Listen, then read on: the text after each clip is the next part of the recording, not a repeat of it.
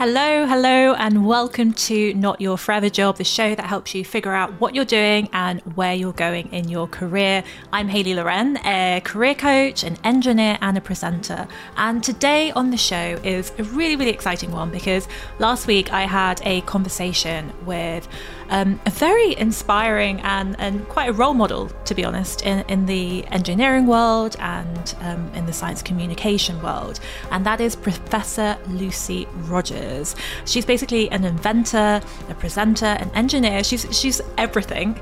And she's been on Robot Wars as well as a judge. And I just think she's incredible, and everything that she's been doing has been amazing. So we are basically diving into her career and talking about some of the twists and turns and actually some of the difficulties she's been through as well, because I think it's really easy to kind of look at somebody who has a really successful career and think, oh, they must have all had it together from the start, or they knew what they were doing all the way through. But the thing is that just isn't always true. And I think it's really grounding and quite incredible when you can hear somebody's truth and somebody's story of how they ended up where they are. And that's exactly what we have here with Lucy today. So I'm not going to go on anymore. So let's dive into the episode. It is so brilliant to have you here, Lucy. Thank you so much for joining me. And I have to say, I'm particularly excited because I guess you get this a lot, but I'm a massive fan of Robot Wars. And over lockdown, you kept me sane because I was watching lots of reruns of Robot Wars, and then I grew up watching Robot Wars as well. And I have seen you speak as well. So you're a fantastic role model, I think, in the STEM community and everything. So it's brilliant to have you here. And I know that you have a wealth of experience across inventing and engineering and public engagement, as we said, in STEM. So could you just give a bit of a brief overview about your journey from when you first kind of got excited about this stuff and to where you are now? I've always been a maker. So I've always made things, be it making a den in the woods or doing some embroidery with my mum. So there was that bit. And I loved going on play school through the round window when you went to a manufacturing firm and you saw how things were made. So making was always sort of there somehow. And when I was at school, I was doing my A-levels, and the physics teacher set up a Great Egg Race Club. Now, this was a TV program from the 70s and 80s. And the premise started with you were given an egg and you had to move it across the room as far as you could, just being powered by an elastic band. So it was sort of these contraptions, weird contraptions, and then it evolved. And we had this club at school that did it. And one of the ones I remember doing was set off a party popper as far away as you can from as far away as you can. So I was up the other end of the lab, and I had a little trolley that you used to use a ticker tape timers. So it was a piece of wood with 4 wheels. And I sent it down this ramp, and over by the teacher, I had set up, and I'd put it to one side, but I'd set up my party popper, and then the string went through the hole in the stool, the science lab stools. And then there was some weights on it, and I'd stuck some polystyrene cups up so that it was just out the way. But my trolley veered to the side, and I'm going, ooh, it hit the stool. The polystyrene cups went, the party popper went off in the face of the teacher who'd been doing his marking. He looked up and said, I think you should be an engineer, Lucy. that's when I really thought, what is this engineering? I don't quite know what it is. And I managed to get on a insight into engineering, a course for women in the 6th form to go to a university and spend a week to find out what engineering was. Mm-hmm. And at the time I wanted to do marine engineering. I wanted boats. I wanted the seaside. And I realized that actually if I did mechanical, it would be more generalist and I could go into many different areas. So that's where I started, and I did a degree in mechanical. Well, actually, I started with mechatronics, which was electronics and mechanical, and actually hated the electronics, couldn't do the electronics and couldn't do the computing. So I just stuck with mechanical. And I actually ended up with I got a 2-1 degree in mechanical engineering, but I did a thick sandwich. So I was sponsored by what's now, or what became, Rolls-Royce Industrial Power Group, and I ended up on their graduate training scheme, which was really useful. So 3 months in purchasing, 3 months in sales, 3 months on the shop floor, going all around. So I found lots of different bits, and I found lots of bits that I didn't like at all. So when I'd done that, I finished the degree. I went on and did a postgrad. So I did some more time at the company. I did a postgrad course in design, manufacture, and management, and then came back and finished my graduate training scheme at Rolls-Royce. But at the time, Rolls-Royce was closing down the Industrial Power Group. It was selling it off, a lot of redundancies. So I ended up finding myself another job working with a small company.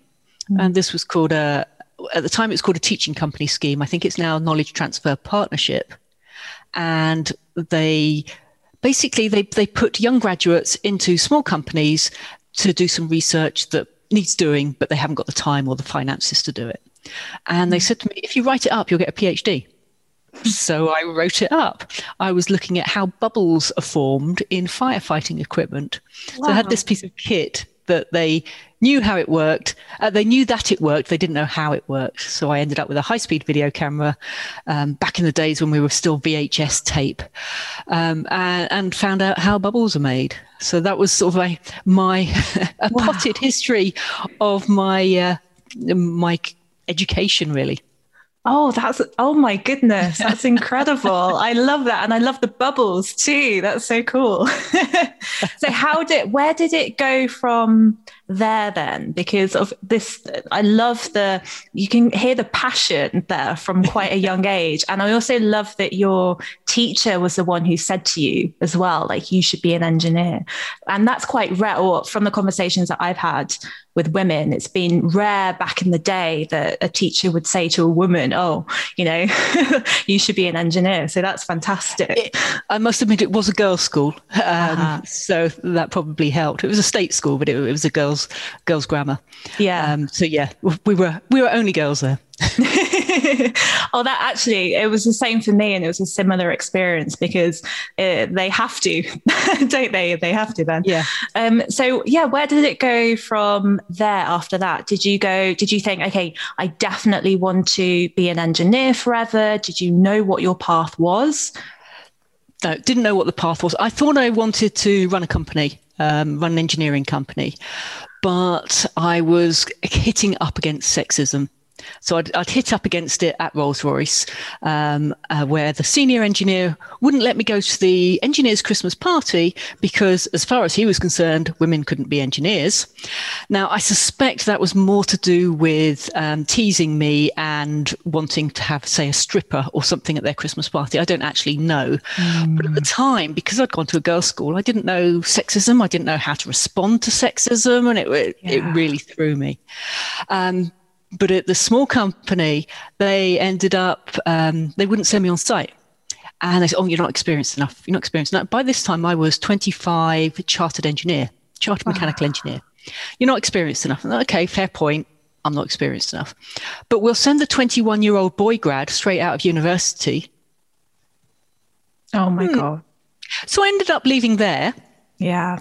And my partner at the time had just set up a computer consultancy. It was just gone Y2K. So the year 2000 Millennium Bug computer consultancy. And I went and worked with him it was going to be a couple of years. It's be a while, get that sorted, and then I'll set up my own consultancy because now I'm chartered. I've got a little bit more respect. I can do engineering consultancy. Sadly, that didn't quite work out as planned. The computer consultancy was very, very lucrative. Very lucrative. So much so that it was actually cost effective for me to effectively do nothing, do the bookkeeping, and make sure that I kept the company running than it was for me to go out and set up my own company. So I sort of stagnated for 10 years in the end. It wasn't in the plan at all whatsoever, but that's what happened. And I was doing other things in the time. I was ended up doing some voluntary work at a company that was making a rocket to go into space, like you do. And because of that, the work I was doing there, and I knew an awful lot about this little bit about this bit of the rocket, and I didn't know how the rest of the rocket worked. And so I said, well, where's the books? And I said, well, here's the kids' books that tell you, or here's the pile of books that tell you about that bit. Here's the pile of books that tell you about that bit. And here's the pile of books that tell you about that bit. And by this stage, because I had been a little bit bored doing the computer consultancy, I had managed to get myself on a British Association for the Advancement of Science. They've renamed themselves now, but they were getting engineers to go and work with the media so that the media would understand how engineers and scientists work, and scientists and engineers would understand how the media work. So I managed to get a 6-week placement at The Guardian newspaper, and discovered that I had a knack for turning science into plain English. And so from that, and from the rocket stuff, I decided I'd write a book on rocket science in plain English. So I wrote the book that I wanted to read. Naivety is great. 6 months, I thought. 3 years later. 3 years. Wow. 3 years. I mean, I was still doing the computer stuff. Yeah. I finished the book. And there was a lot of unknowns in writing the book, because I didn't know it well enough to write it. And then you have to really understand it to be able to explain it. So that's where I went with that. And then, yes, I've now learnt a phrase that women marry their own glass ceilings. So basically, I wasn't going to go anywhere because of who I was with and what I was doing. And I'd realized this, and I was stagnating, and I knew it. And things weren't particularly great. So I ended up leaving that relationship. And then I was like, okay, now what do I do? I haven't got the income coming in. I had a nest egg, if you like, to keep me going. Yeah. But I managed to get some writing work, and I ended up writing some of the course text for an MSc in environmental health. Which had more engineering in than I was expecting. There was a lot of stuff on food preparation, which you get in food manufacturing places. Yeah. There was a lot about pollution, a lot of things that we actually do and quality that we do in engineering was in this environmental health MSc. And from then I did another postgraduate course. It was called Singularity University, based over at NASA Ames in the States. And we were looking at all the exponential technologies. So for the first 5 weeks, and there was 85 students from 35 countries. It was really multinational. And they were teaching us about things like genomics, and the self-driving car was new and novel then, artificial intelligence, 3D printing even. And then in the second 5 weeks, we were tasked with finding a big problem, a problem that, or we were tasked with positively affect the lives of 1 billion people. Oh. So, okay, right. So I ended up working on space debris. And when I finished that project, and I'd had to argue with, there was an astronaut who was a tutor on the course. I had to argue with him. He had done spacewalks. He said, space debris is not a problem. Space is big. You don't know how big space is. Space is big. And I didn't have the eloquence to actually argue with him at the time, but I spammed him. I spammed him with so many links and articles, things that NASA had written about space debris, which I'd obviously found in the book when I wrote the book. That the next day he turned around in front of the whole university and said, space debris is a problem. Lucy's quite right on this. Which was, it was rather nice. That did my confidence a lot of good. Yeah, that's a huge boost. So I came back and I was working on space debris for a while. And this was, back in the days when we didn't think it was general public didn't know about it. And I ended up being on the BBC 6 o'clock news, talking about space debris and doing work for other space companies in the UK. But then I realized that you really have to be part of a big company. Space debris is a big problem that I'm not going to solve on my own. And I had the commitment of my dog. So my dog, I didn't want to go out to work because I had a dog at home. And then, yeah, other bits and pieces. And I realized, no, I don't really want to work for a big company. I'd get swamped, and yeah, I want to do stuff on my own. And about this time, the Raspberry Pi had come out. Mm-hmm. So I started tinkering with the Raspberry Pi, and I had plenty of friends on Twitter who could basically handhold and help me do this. And so I learnt the electronics and the computing that I didn't learn at university. Started because I'd learned how to write working with The Guardian. I wrote them up as blogs, and then people approached me, can you make videos? And so I began to do more and more presentation stuff. Mm-hmm. And sort of it's how it all grew into what I now do. And I'm now doing that job that I wanted to do when I was 18, is making great egg race type contraptions whenever I want. This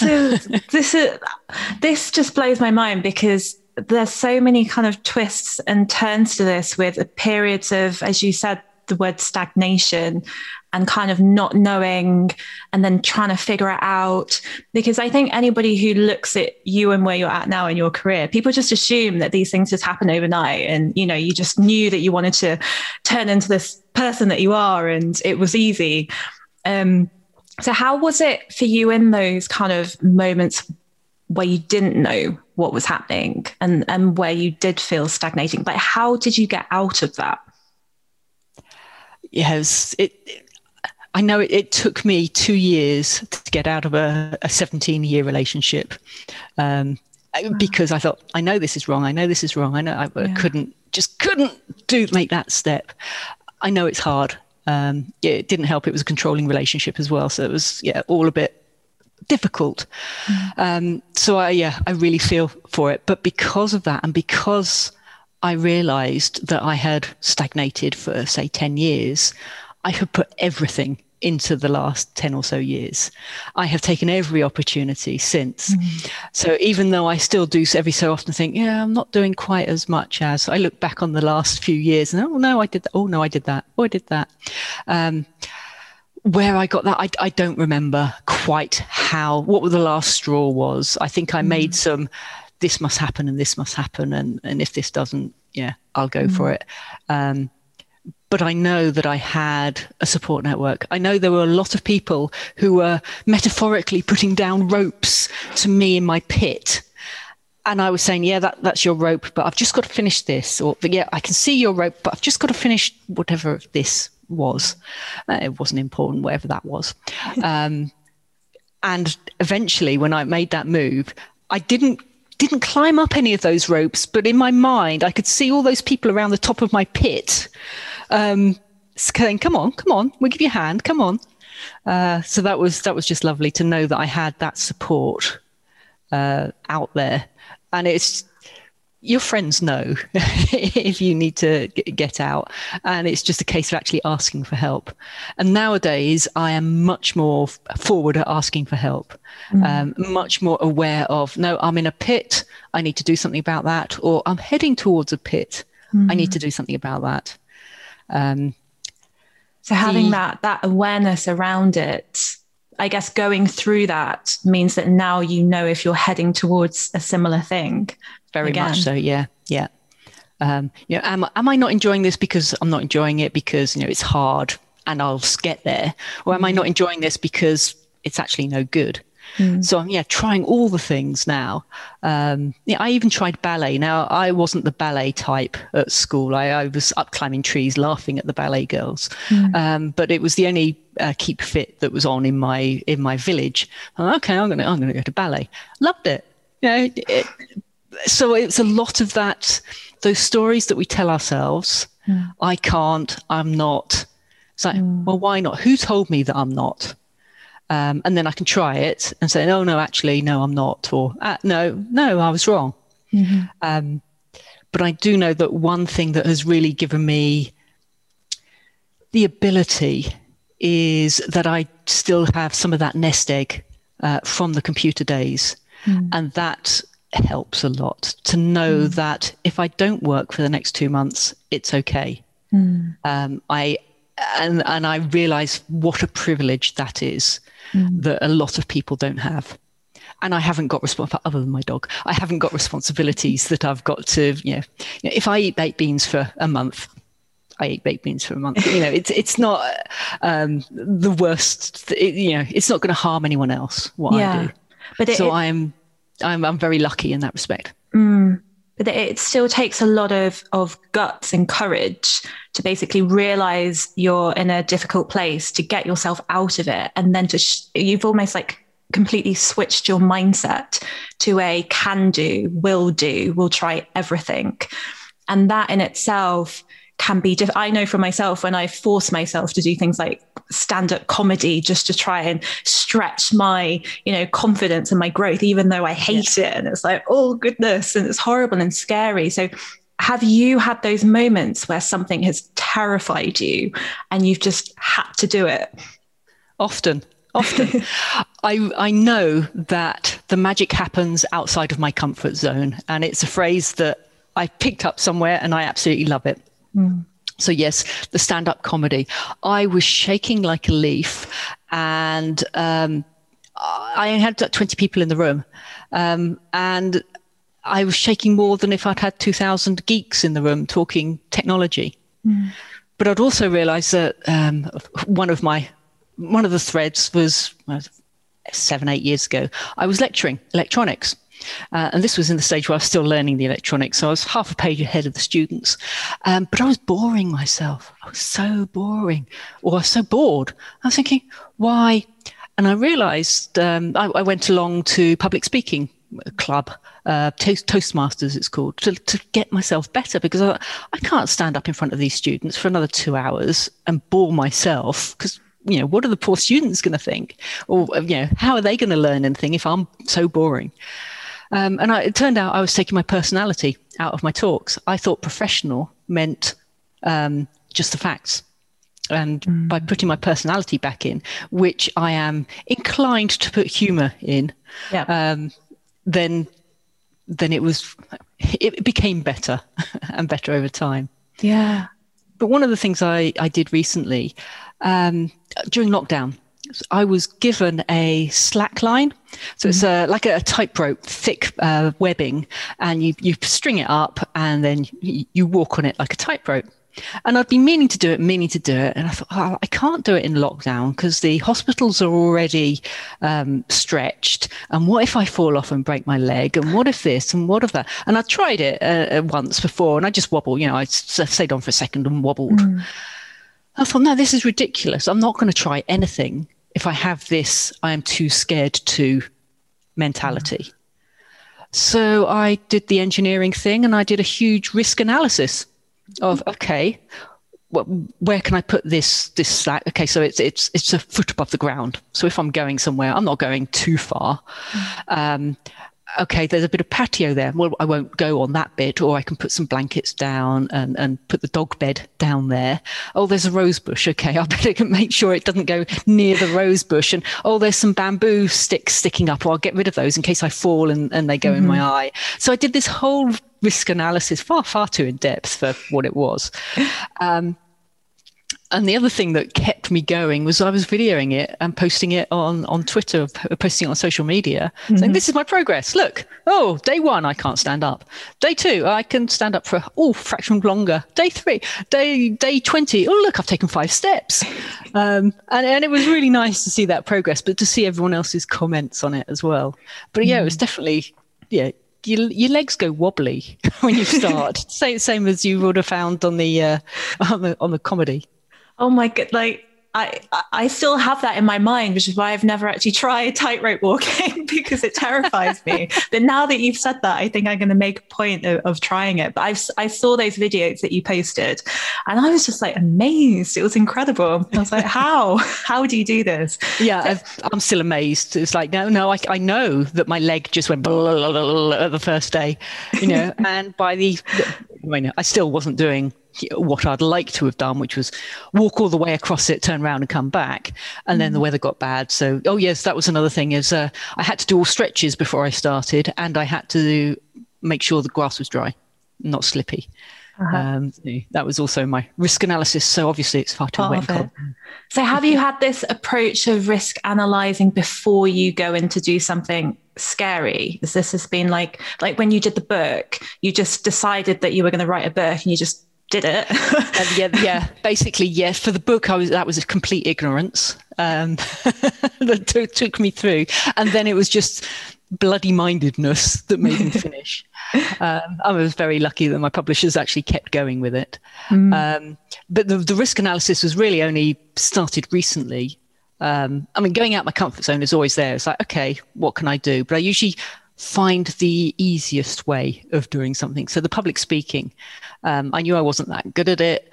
Okay, I'll join a public speaking club, and they've got a 10-point plan of how to progress. And then you just say, well, I'll go with that safety net.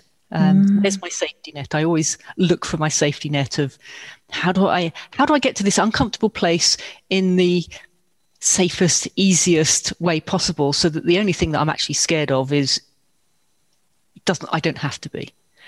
So another thing I did before lockdown, there's a place called Clip and Climb. It's like a climbing wall for kids, apart from adults are allowed. So off I go. I love that. And there's you're clipped onto the safety belay system, and it's like car seatbelt. So you just have to jump off, and it catches you and lowers you down. Yeah.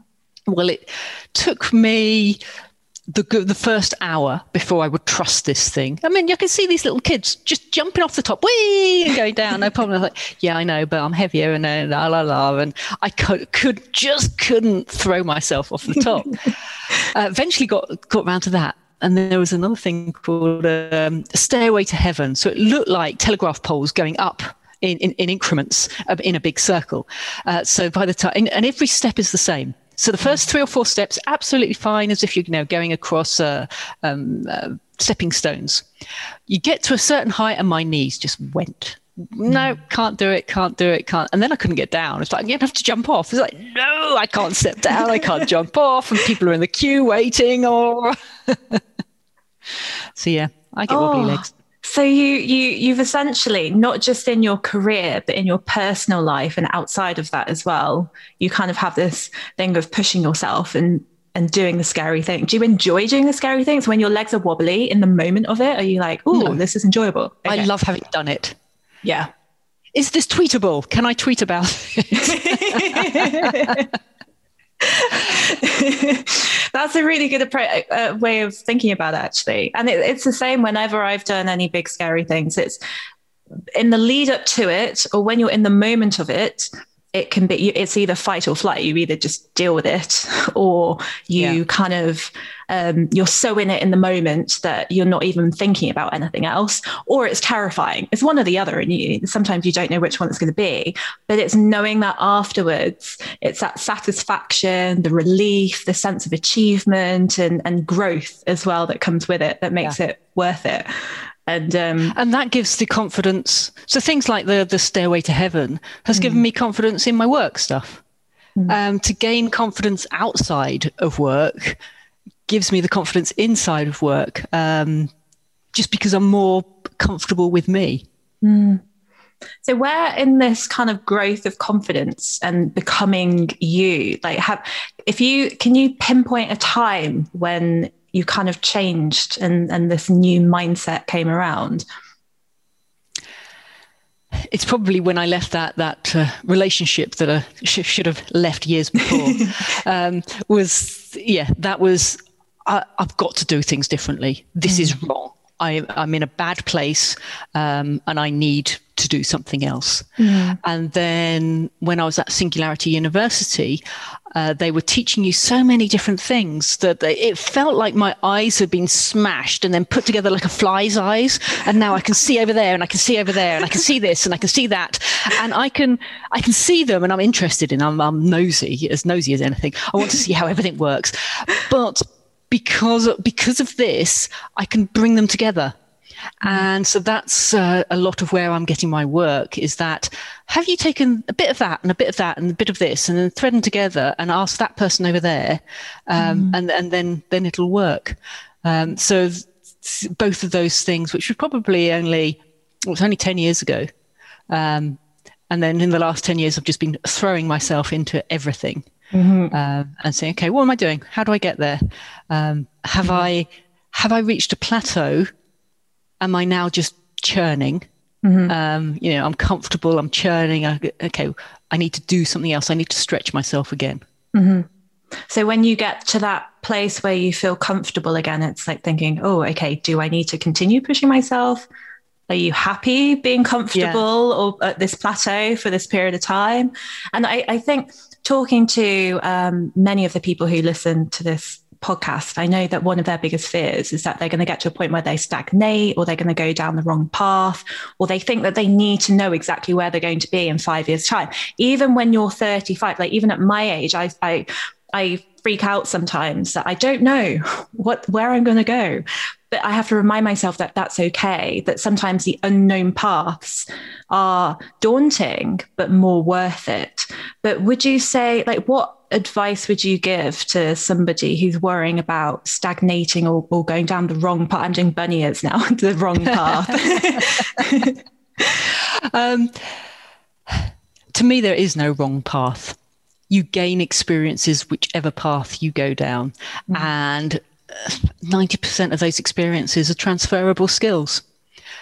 So whether you've done, if you've gone into sales, but you now want to go into, design, well, you still understand the customer that much better for when you're designing something for the customer.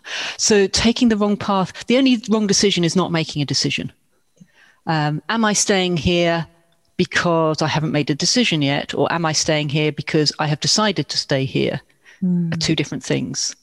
So that makes the decision. And the decision is never wrong. You're always going to make the right decision. You've got to follow through and do things. And to me, I might be slightly different, that I don't know what I'm doing in 5 years. Yes, that's going to be exciting, isn't it? But again, that comes with the safety net of having the finances that I will be okay. And now having the confidence of, I was chartered when, back when I was 25, and I got a fellow of the IMechE about 35, 36 or something. And that gave me credibility, and the PhD has given me credibility to do a lot of the things that I do into the outside world without having a big company behind me. And that has helped a lot. I know that. So I know that I'm in that privileged position of having those things but I've had to do those things. I remember a university lecturer telling me that I had to get chartered because men will say to me, "You're a woman, what do you know?" And you've got to be able to say, "Here's the piece of paper. They think I know." And it's worked. It really has. Wow. I love what you said about deciding, making the choice of, are you staying at work or in a job that you don't like because you want to, or you've made the decision to, or are you doing it because you're safe? And this is something that I always say to people, and something that I did for many years. I stayed in the company because I was too scared to comprehend the idea of leaving or doing something different. And it's amazing how you can just stagnate in that fear for so long and not do anything. But that's, I think, a really powerful message to get across, actually. So if you met yourself from the past when you were, I don't know, in your 30s, what would you say to yourself, and what sort of advice would you give? Don't settle. Don't marry your own glass ceiling. There's a lot of that. We're trained. I was trained. A lot of women are trained to not put ourselves first. And actually, if you do put yourselves first, you've got more to give. And that, to me, has been a really thing, to just follow those dreams. Not particularly dreams, because I never aspired to be on Robot Wars. That was all a lucky coincidence of how it all happened. But I enjoyed it. So there's there's sometimes the giving up a job or giving up a thing, not quite knowing what you're doing next, just gives you that choice, and it gives you the options, and it gives you the breathing space to actually find new things and say yes to new things. But you've got to bear that in mind with, do you just say yes to the first thing because it's the first thing and now you're scared of nothing? Which is actually what I did in shutdown, was when a few of the conferences that I was going to talk at and what have you closed down. When other people said, oh, can you write this thing for me? Can you do this? I said, yes, yes, yes, yes, yes. And I have been absolutely swamped for the last year I overdid it. So now I've just said, right, no, rest, take that time out. And I'm seeing all sorts of great opportunities and thinking, oh, I can pick and choose now. That's a brilliant position to be in, actually. And you're so right about not looking after yourself is definitely a thing. And I think as women, I don't know if you find this, I know I do, and some of my friends do, it's this need to apologize or put other people first, and the self-sacrifice constantly, or feeling guilty. And some of my friends who now have children, they feel guilty if they decide to do something for them rather than for their kids. And it's this kind of balance. And I'm sure with your dog as well, sometimes if you're going away and leaving your dog for a long period of time or something like that. Plenty. I still get it. I still feel, oh, I couldn't possibly do that because who'd look after the dog as well? Dog sitters. How do you keep that balance? That balance between kind of yourself and you time and then the work and your job, and how do you distinguish between, obviously as you are your business in a way, so how do you differentiate between the two so that you can kind of let go? I don't differentiate, mainly because everything that I do that's fun, I will probably then put on social media. It will then spread. My name will spread, and therefore my name will get known. And so if someone wants someone to do something fun and engineering, someone may recommend me. So it's sort of, I mean, it wasn't planned that way. That's just how it. I went on social media to push my book, and now no one knows that I've written a book. So that that didn't work very well at all. But there's just. I haven't got that boundary. And for the way my life works, that's absolutely fine, because I've always put on social media only the positive, unless I'm slating some company for not working properly. I always look for the positive, but I try and do that in life. And I try and just focus on the positive of things. And I do realize that, I need to, I hadn't spoken to someone. I'd spoken to people on Zoom calls, but I actually hadn't spoken to someone in real life for far too long. So I booked my friend and we went for a walk. And so actually I need this. I need to talk to friends about their stuff, about other stuff, about not work-related stuff. So I do realize it's there. And sometimes I forget that actually, I'm human too. Oh, I'm not a robot. Oh dear. I'd better do some of that social stuff. Rather than diving into your work all the time. But then I guess it makes it more human, because you're right in that if you're doing something fun and then you let people know about it as well, then people can connect with you more. So do you feel that doing this, talking to people as well about your hobbies and keeping it not just in terms of work, does that help bring you more business later on and more gigs and more work?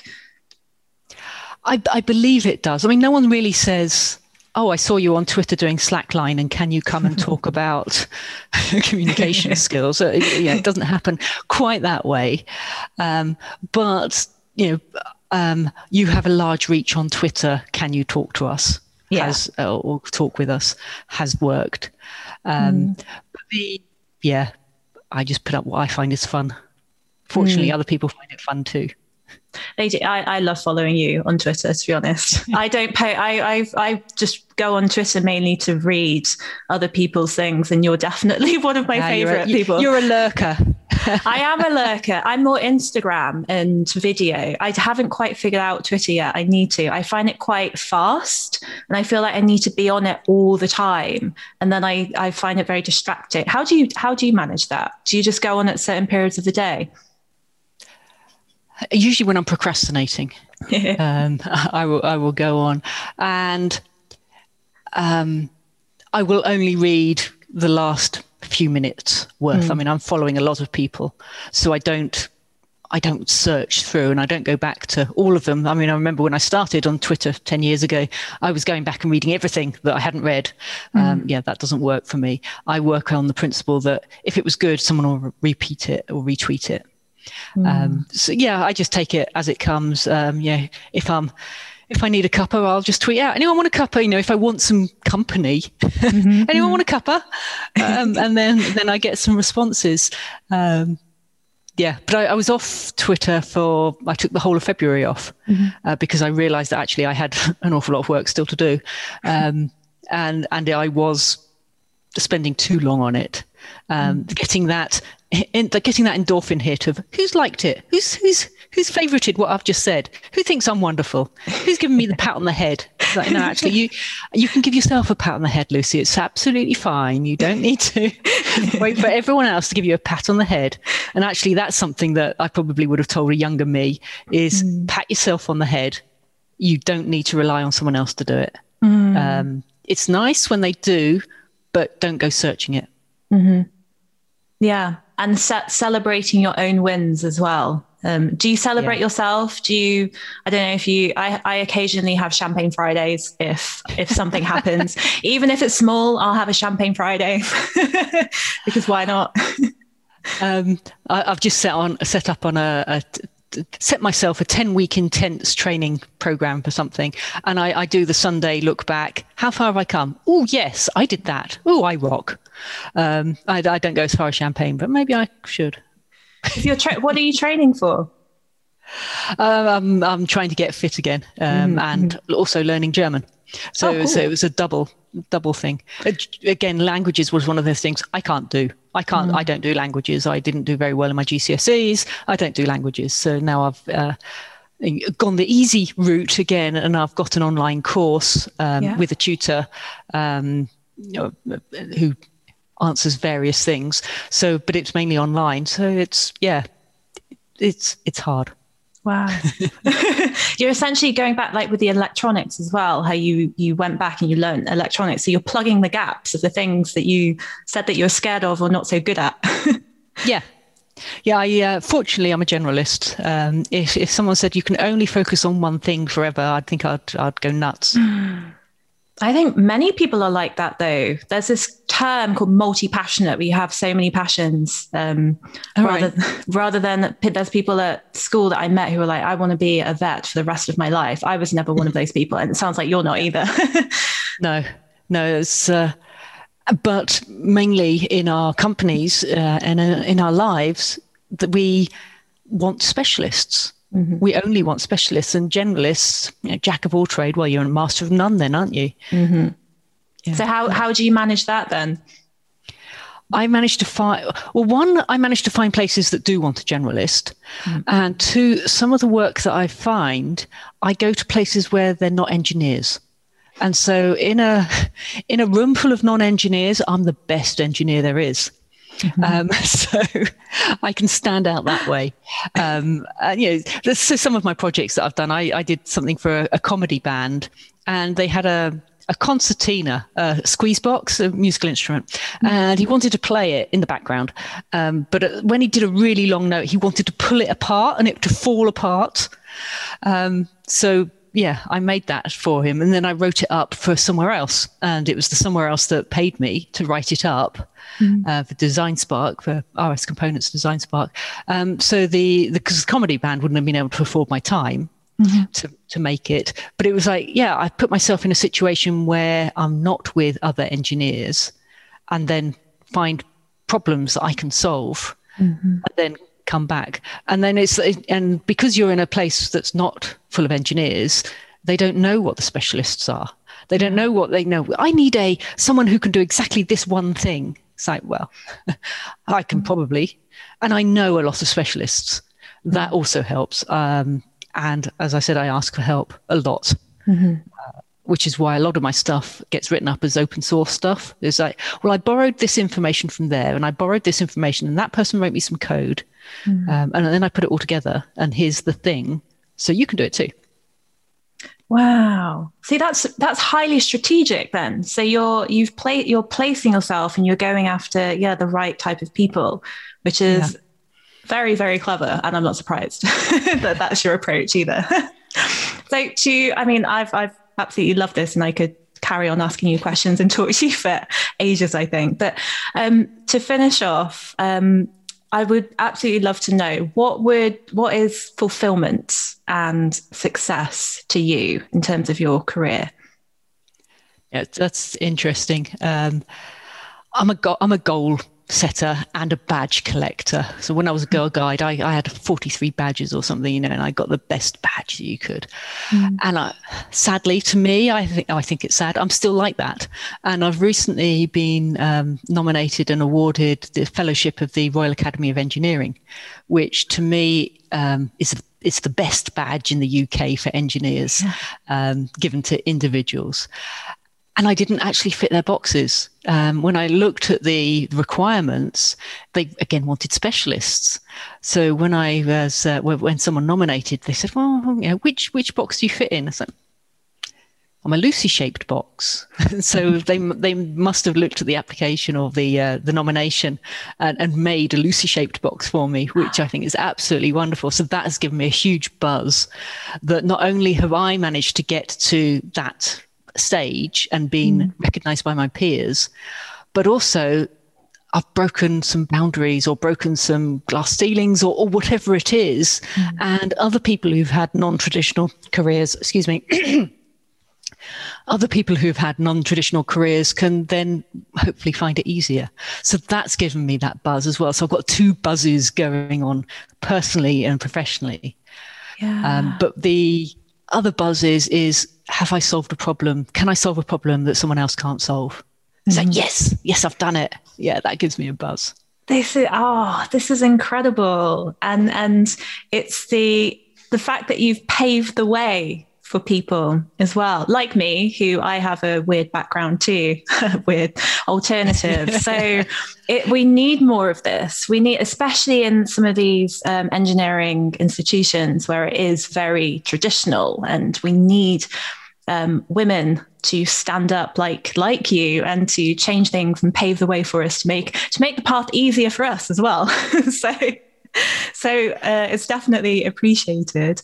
And the fact that your success and your fulfillment is essentially the buzz that you can get. It's not necessarily about recognition, although I guess badges are a bit of recognition, but really it's more about, as you said, smashing those glass ceilings and seeing what you can do and what you're capable of.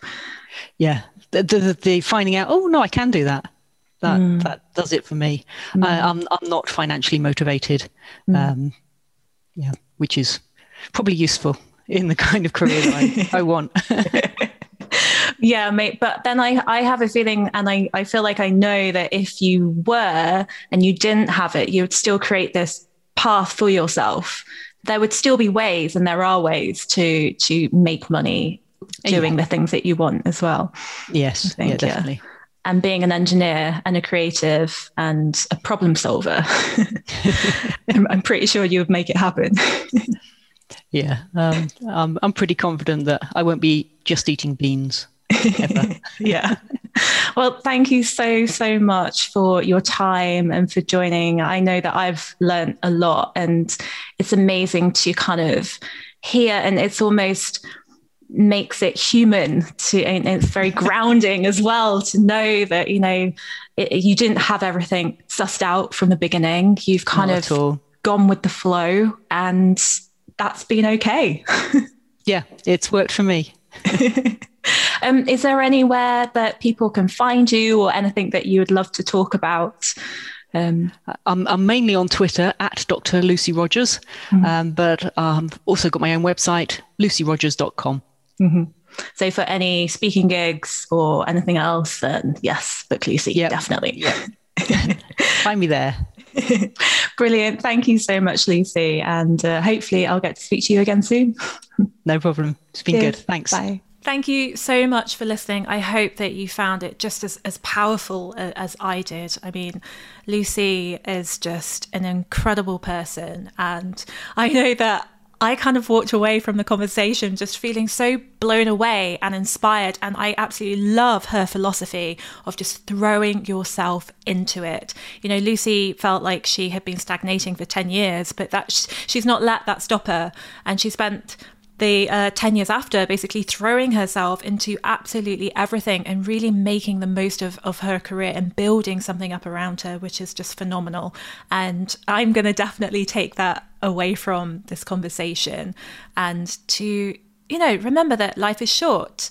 And sometimes you just have to do things. And when you reach that plateau, it's important to keep checking in with yourself and think, okay, have I reached a point that I'm happy with? Am I staying here now in this plateau because I want to, or am I doing this because I'm scared or because I'm too comfortable and I don't want to go and move and do something different? So I think these are really, really important questions. Now, if you need any help or anything, then please do get in contact with me. You can just head over to my website. I've got a career clarity guide, which is completely free for you.